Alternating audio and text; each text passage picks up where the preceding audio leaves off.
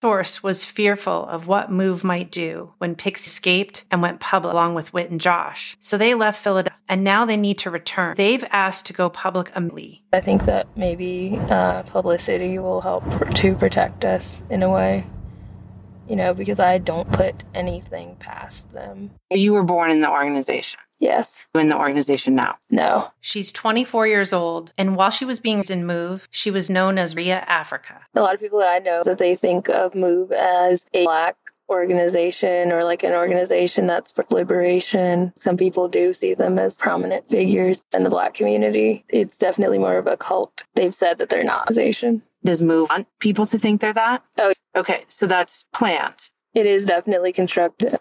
Like, even when we were younger and would go out to think this is how you act when you're around, like, quote unquote, system people, which is anyone who's not in the organization. Like, you put on an act. When Maria says that system people are everyone not in Move, that includes Move supporters. More in depth on that later, but just earmark this. I then ask, what happens if you don't put on for the system people? You have a meeting, usually. I feel like a meeting in Move is not what normal people think of when they meeting, because you think of people getting together to discuss it. That's not what happens. It's more of like a bashing session. And you have to go.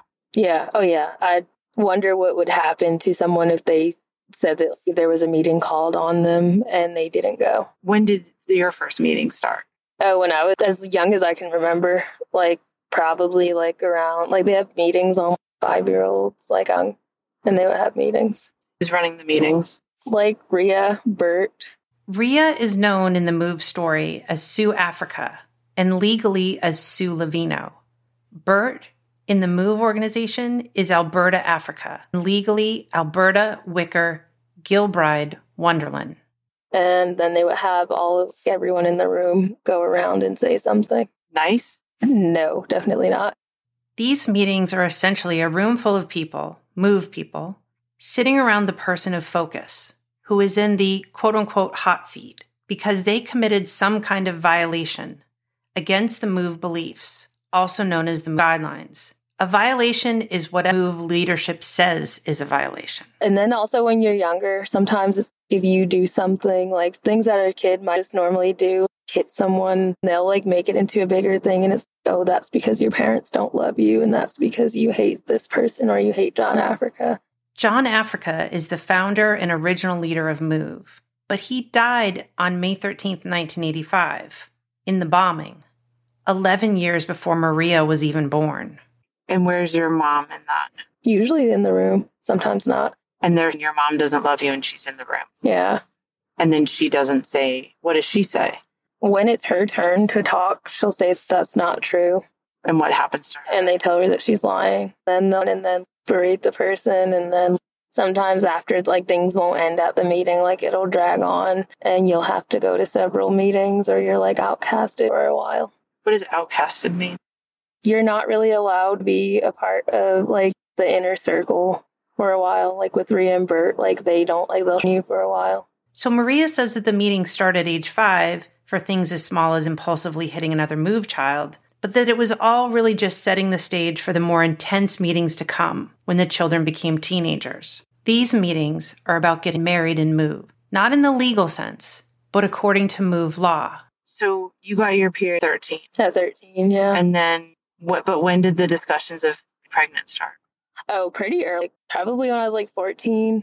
Yeah. Maria tells me that she always told Move leadership that she did not want to get Move married, but they kept having meetings on her and our mom, who was a longtime Move member. I had seen what they had done to other women in the organization, and I just knew that I did not want my life. And so I was like thinking to myself that I would rather, I'm prepared to be homeless if I have to. The threat for women to get pregnant and married when Move leadership orders you to, it's the threat of being thrown out. This means being kicked out of communal Move housing. And I think that's when my suicidal thoughts started. It wasn't just, oh, you should get married. It would be like Bert would be like every time Bert came to the Lofton, there would be a meeting on me. Again, Bert is Alberta Africa. He is not Maria's mother. And she would meet, like if I were sick, she would say that's because you're not married, you're not pregnant. Or if I would have cramps, say it's because I won't get pregnant. Move is a closed group of less than 4 dozen people. that considers anyone outside of MOVE to be system people who are not to be trusted. So when leadership is ordering Maria and the to get married and pregnant, of course involves boys in MOVE. All of the children born into MOVE are raised together, communally. Because it was confusing because they would say brothers and sisters, but then also you were expected to get married eventually, so it was very confusing. MOVE's website, onamove.com, says that they are a family of strong, serious, and deeply committed revolutionaries that all take the last name Africa. And for decades, the supporters of MOVE in Philadelphia, around the U.S., and around the world have never questioned what MOVE says that it is. And it seems that those media never tried to look beyond the MOVE PR or to individuals in MOVE who were not the public spokespeople. What do you think MOVE is? Definitely like an abusive cult. That's just like two words that come to mind when I think of my time there. And why hasn't that come out? They really put on it like a good show, I believe. Because I feel like if I were a stranger just looking at and like reading things, like I would see them as a Black organization and I would see them as pro-Black because that's what they put out to the public. And there was the bombing and I see where like sympathy comes from other people for them because if I didn't know them, then I would think the same thing probably. The majority of people who are familiar with MOVE and the MOVE story is because of on May 13th, 1985, the second deadly MOVE confrontation with police that ended with the death of the leader of MOVE, John Africa, a Black man, 5 other Black adult members, and 5 Black children raised in MOVE. They are not by any means pro-Black in any way, and they, according to them, have never claimed to be a pro-Black organization. How do they feel about race? I think that white people definitely at the top, and then the closer that you are to white, like it goes down in there. If you Google MOVE, the people you'll see representing MOVE are people like Pam Africa, Pixie's mother, Ramona Africa, the only adult MOVE survivor of the bombing on May 13th, Africa Jr., featured in the recent HBO documentary about MOVE called 40 Years a Prisoner. All 3 of these public spokespeople of MOVE are Black and speak about systemic racism and police brutality against Black Americans, and specifically against MOVE. Pam and Ramona hold rallies, give interviews, paid to do speaking engagements on campuses. So, of course, I assumed they were the leader. And when I asked Bob, a long supporter and fellow producer podcast, and asked various other MOVE supporters, they also said that either or Ramona were the MOVE. What are people seeing and what is reality? Are those the people? Not at all. The real leaders are Bert, who no one knows. Like, Bert could go to the MOVE gathering, like, public thing, and no one would know. Like, none of the outside people. So Rhea is Sue for listening, because to the outside world, she's Sue, but to the inside MOVE, she's Rhea. She's Rhea, yeah. But nobody in the world knows that. No, yeah. Describe who Rhea is, just who she is in the organization, and how it is applied to her. She is like I would describe her co-leader, like the vice president. A lot of people say that Rhea is not white, even though she definitely is. Rhea, Sue Africa, is in fact a white person. She came into MOVE in 1972 at the very beginning of the group, along with quite a few other white people who also became members. But after confrontations and long prison sentences, Rhea is the only white member from the 1970s that is still a member. She says that she's not a racist person, but I think I disagree with that. I think a lot of people would, given some of the things that I've seen her say and do, including using the N-word. Using the N-word. Towards Black people. In the organization? Yes. When Googling MOVE, images of Rhea what comes up, and it seems that she is only seen at certain MOVE events, which Maria and other sources of mine say that this is by design. Okay, let's talk about Bert. So Bert is Alberta. Yeah. But she goes by Bert. And she is who? She is the leader. She is the leader of the organization. She is a Black woman, but I've heard her several times refer to herself as white. So Maria is saying that MOVE is run by a white woman who thinks she is not white, as second in command to a Black woman who thinks she is not Black, but instead white. And that for years, decades, 2 of them have been make it look like they are a liberation group by spokespeople like Pam and Ramona, who are Black, talking about Blacks.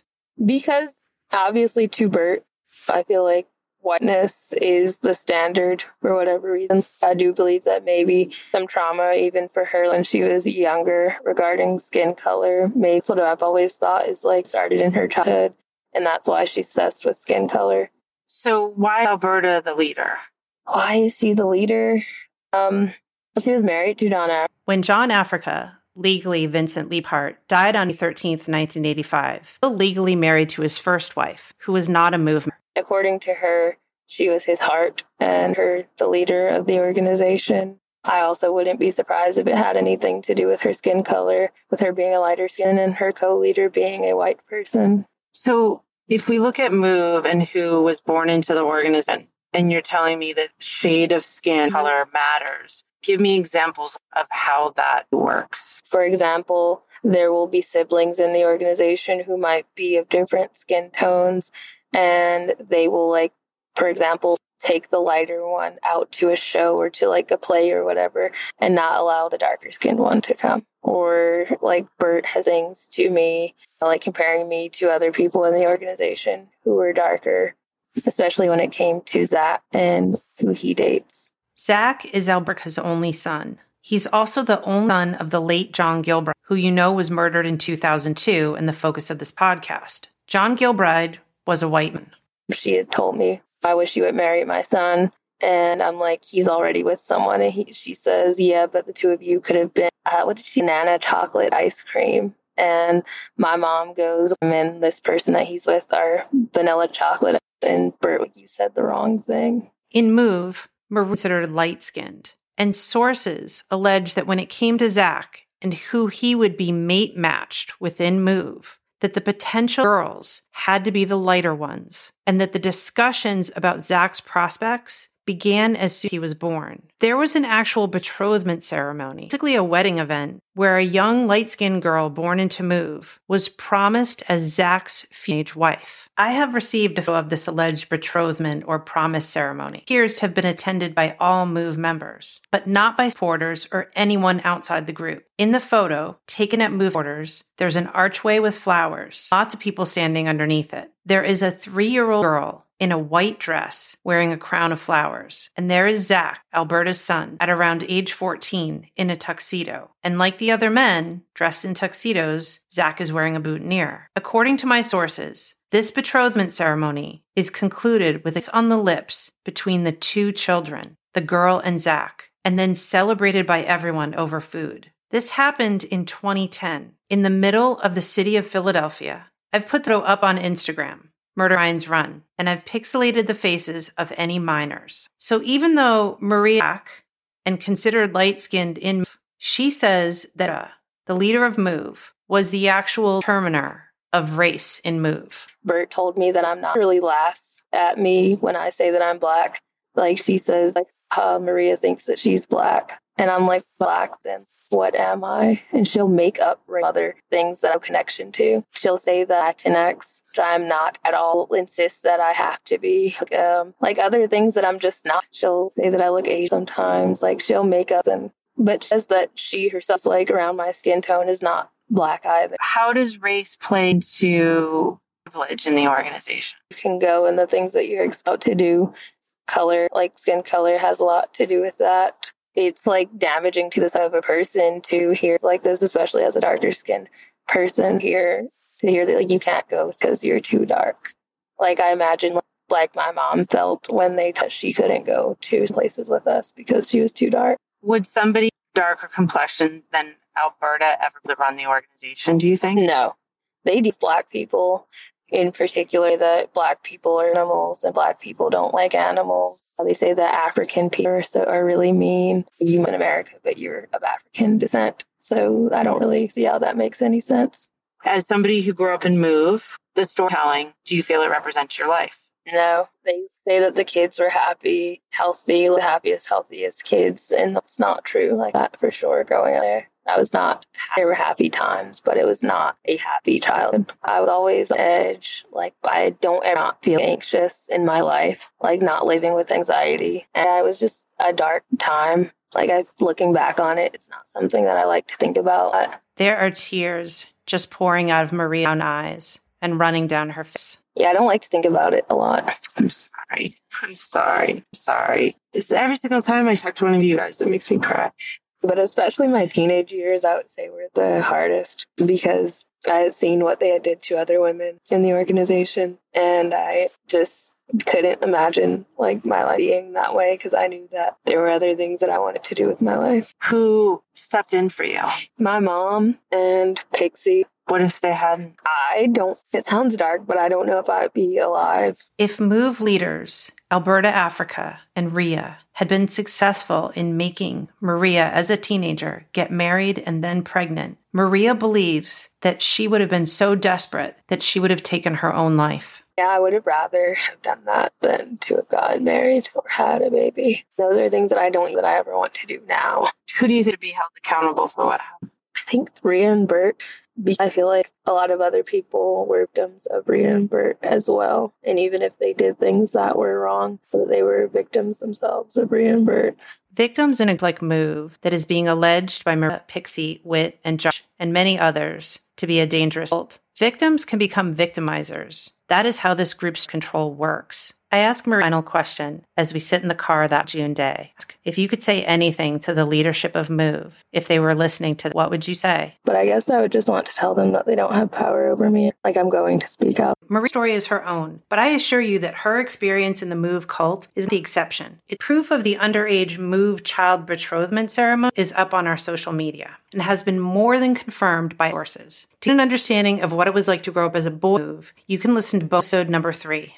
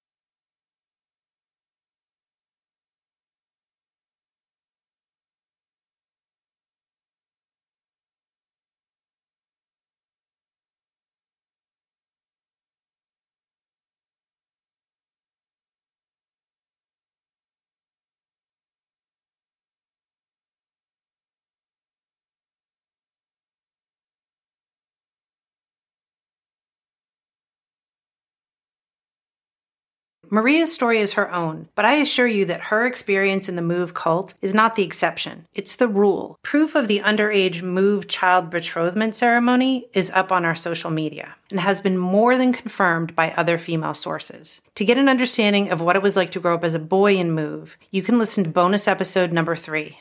If you have any information about the 2002 unsolved murder of ex-MOVE member John Gilbride or about the crimes committed inside of MOVE, please reach out to the podcast via email, murder@rynsrun@gmail.com, or message us on social media. We would appreciate if you would rate, review, and share the podcast. And definitely follow us on social media for bonus content and news. This podcast was reported, hosted, written, and edited by me, Beth McNamara. Archival research and producing by Robert Helms. Thanks for listening. The producers wish to stress that all individuals referenced in this podcast series are presumed innocent unless or until they are proven guilty beyond a reasonable doubt in a court of law in the United States of America.